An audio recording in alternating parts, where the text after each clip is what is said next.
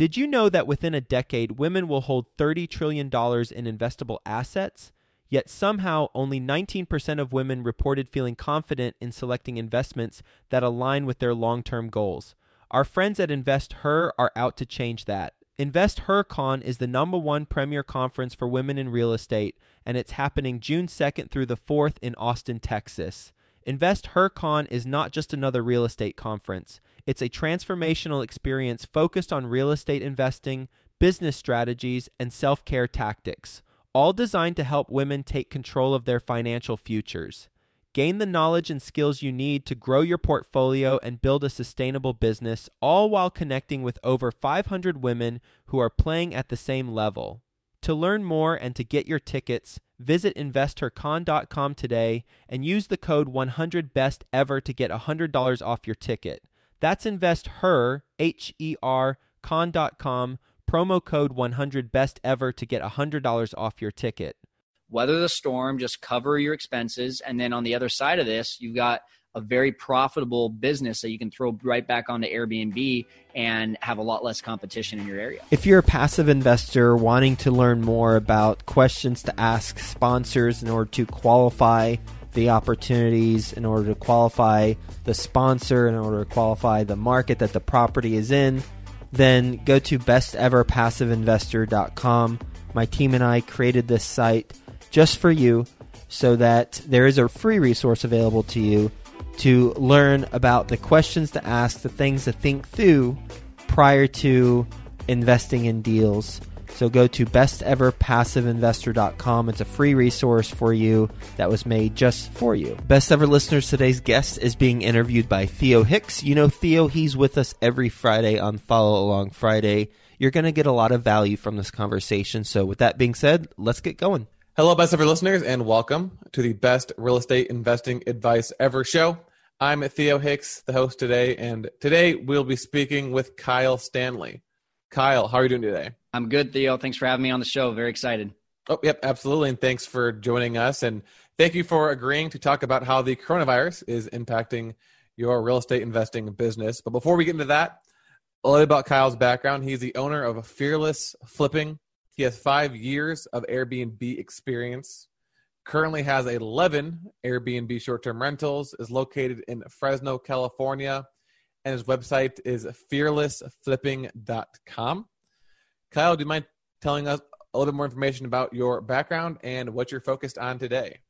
Yeah, that's the key word today. So as we're here on April 1st, it's not an April Fool's joke, unfortunately, what we're going through. So we got to take everything serious right now. And basically, leading up to, I would say, the beginning of March, the main focus of my business was Airbnb. And then on the side, I was flipping, doing short-term real estate investments from wholesaling to BRRRRs to flipping. And we had a really solid flow going. We were on pace this year for 3 different streams of income reaching 6 figures. The third stream was education in the short-term rentals and Airbnb business. And then all the madness happened. And now really the big thing has been weathering the storm and figuring out what's next. But I'm excited about what we've been able to do to weather the storm, to be able to make this still a very profitable short-term rentals business, and sharing that with your audience today. Yes, so we're going to talk about how to weather the storm through the coronavirus. So that'll be the title of the episode. So what are some of the things that you're doing? So you've got short-term rentals. A lot of people that I've talked to said that their short-term rental business is greatly reduced or in some locations outright banned. So I'm just wondering, are all your properties in Fresno, California? Are they scattered across the country? They're all in Fresno. And I think, first of all, I want to just kind of lay a precedence here that there's a lot of people out there that are talking about Airbnb being dead, short-term rentals being dead, and these people are jumping the gun. They are completely in the mindset of whatever's happening now is going to happen for the rest of eternity, and that's just not true when it comes to this. There's also airlines that are being shut down. Does that mean that airlines will be shut down for the rest of eternity? No. As soon as this whole thing recovers, then everything's recovered. But I also know there's a lot of people that are very mad at Airbnb right now. And what the message I really want to bring today, Theo, is that I don't have an Airbnb business. I have a short-term rentals management business. And if you have that mindset, you have the mindset of problem solving. And my mindset right away in the beginning was, before I even got any of my properties, yes, I knew the potential of making $1,000+ of cash flow was there. We have one property that makes us usually right around $2,500 per month in Fresno, California, of all places. But I also said, well, are these recession proof? And I think we all were talking about it leading up to this whole coronavirus stuff of, hey, there's going to be a market crash. There's going to be a market correction. There's going to be some sort of minor recession. We just didn't see it coming in the form of a zombie apocalypse, for lack of a better term. And we didn't really see it coming and hitting us literally overnight. And because of that, though, I've been very, very happy about everything that we've been able to do to weather the storm and to see results still coming in. And just focusing on the Airbnb side and on the short-term rental side, we added 2 properties this last month. So we went from basically 8 to 10, and we just added an 11th just a couple of days ago. But we went from 8 to 10, and we still ended up, after expenses, in the month of March, netting more than any other month that we ever had and grossing more than any other month that we ever had.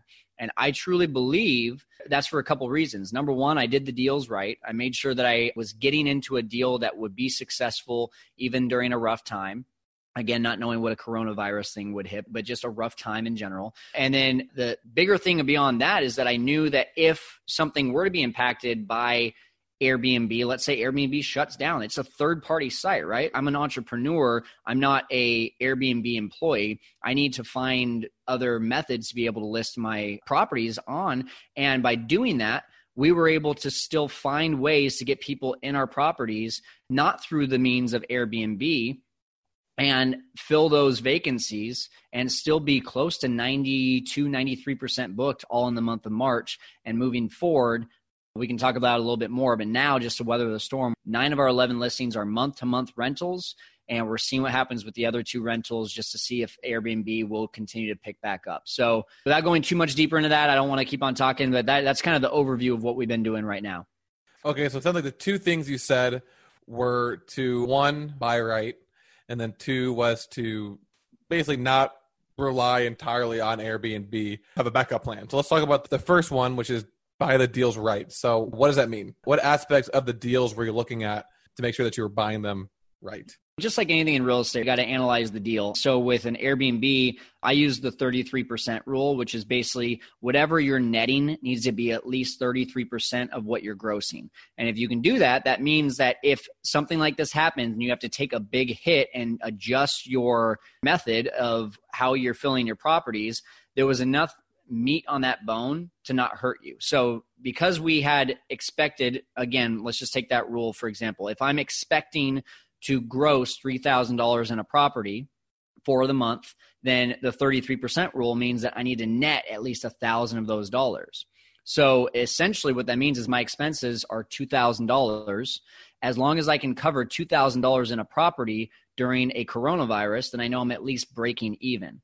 We don't want to lose money during this time, right? We just want to weather the storm, get to even, and then pick back up where we were before. But the great news is that those properties that, let's say I was grossing $3,000 and needed $2,000 in order to cover my expenses, I'm actually at some of those getting as much as $2,700 for month-to-month rentals. So that's been really, really positive to see that I'm not taking this $1,000 hit. I'm only taking maybe a $300, $400, $500 hit per property. So instead of netting $8,500, maybe next month I'm going to net $4,000, which during weathering a storm, that's pretty good.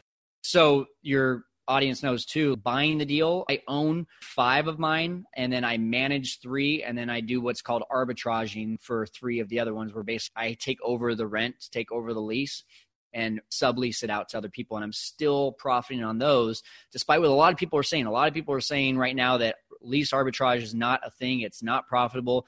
I am still profitable on all my lease arbitrage properties because, again, just doing the deal right. So you said you got 11 properties in your portfolio. You said 8 were month-to-month rentals? Yeah, currently actually 9 are month-to-month rentals, and then we're keeping 2 on Airbnb. Perfect. So for those 9, and I guess this kind of goes into the second thing that you talked about, which is having other ways to list your properties. So obviously you're not listing those on Airbnb. So for my first question is, where are you listing those properties? And secondly, how has your wording changed now that they're month to month as opposed to Airbnb for a weekend or something? Yes, our main means of which we're doing it is Craigslist. That's where we're getting most of our places. Facebook Marketplace would be next. And then just networking with realtors, property managers, loan officers who have people that need that transition. Maybe they're selling their house, or maybe they're getting kicked out of one of their homes and they got to transition to find the right place. So we're very upfront with everyone. We're not telling them, hey, sign a 12-month lease with the idea that we're going to kick them out. We're letting them know this is furnished. It is a month-to-month rental, and we are used to a very profitable Airbnb business. But right now we're just looking to use this as a way to kind of weather the storm and to help more local people who are going through some transitional issues that need some help. So we've got people in our homes right now that are going through divorce. Some are buying a house and waiting to be able to get into that next house. We've got some nursing students that are coming in that have been from out of town and need to stay for a couple months. We haven't had any first responders yet, but we are opening ourselves up to that as well. And we're really just making sure everyone knows you might only be here for 30 days. You might be here if you want for 3 months, maybe even, God forbid, this thing goes on for a long time. You could be here for 3 years, but they understand that every month we have a new evaluation that we're doing to make sure that they are still a good fit for our property. So of those 9, are they all occupied right now with the month-to-month lease? Yes, they are all occupied. 7 of the 9 are either a family or a person taking up the whole house.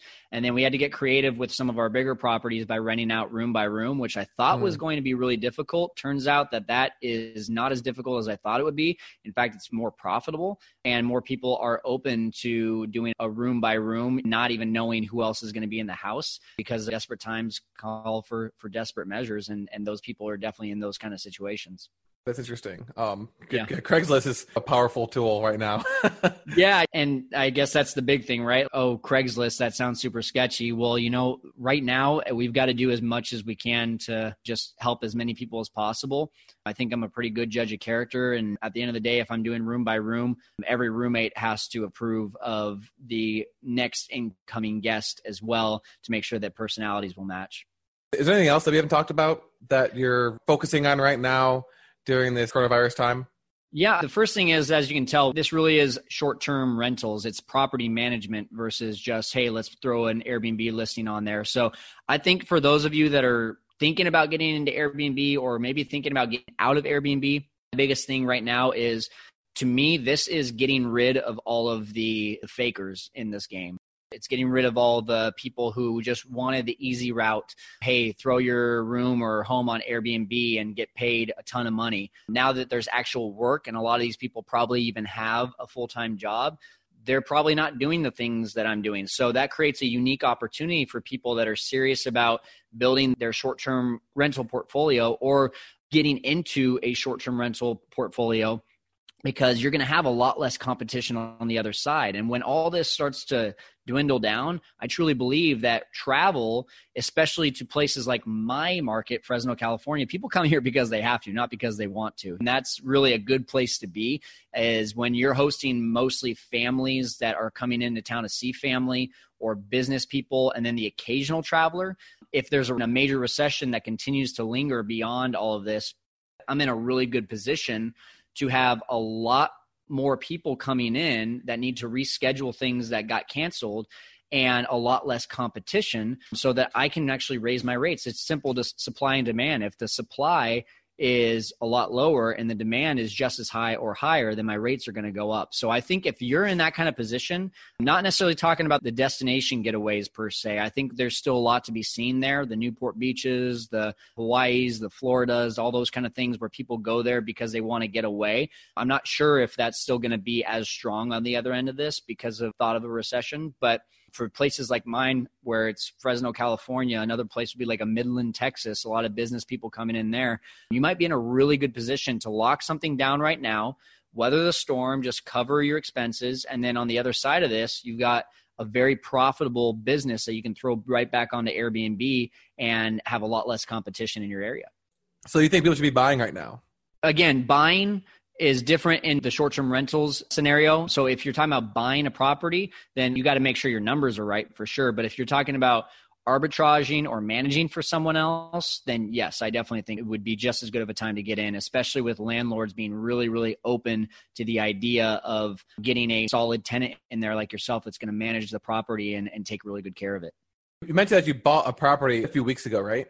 Yeah, it's actually the one that I'm doing the podcast in right now. It's 3 units on one lot. It's not multifamily. It's just a single family house with a mother-in-law unit. And then we converted the workshop into another unit, and it's house hacking at its finest. It's fun.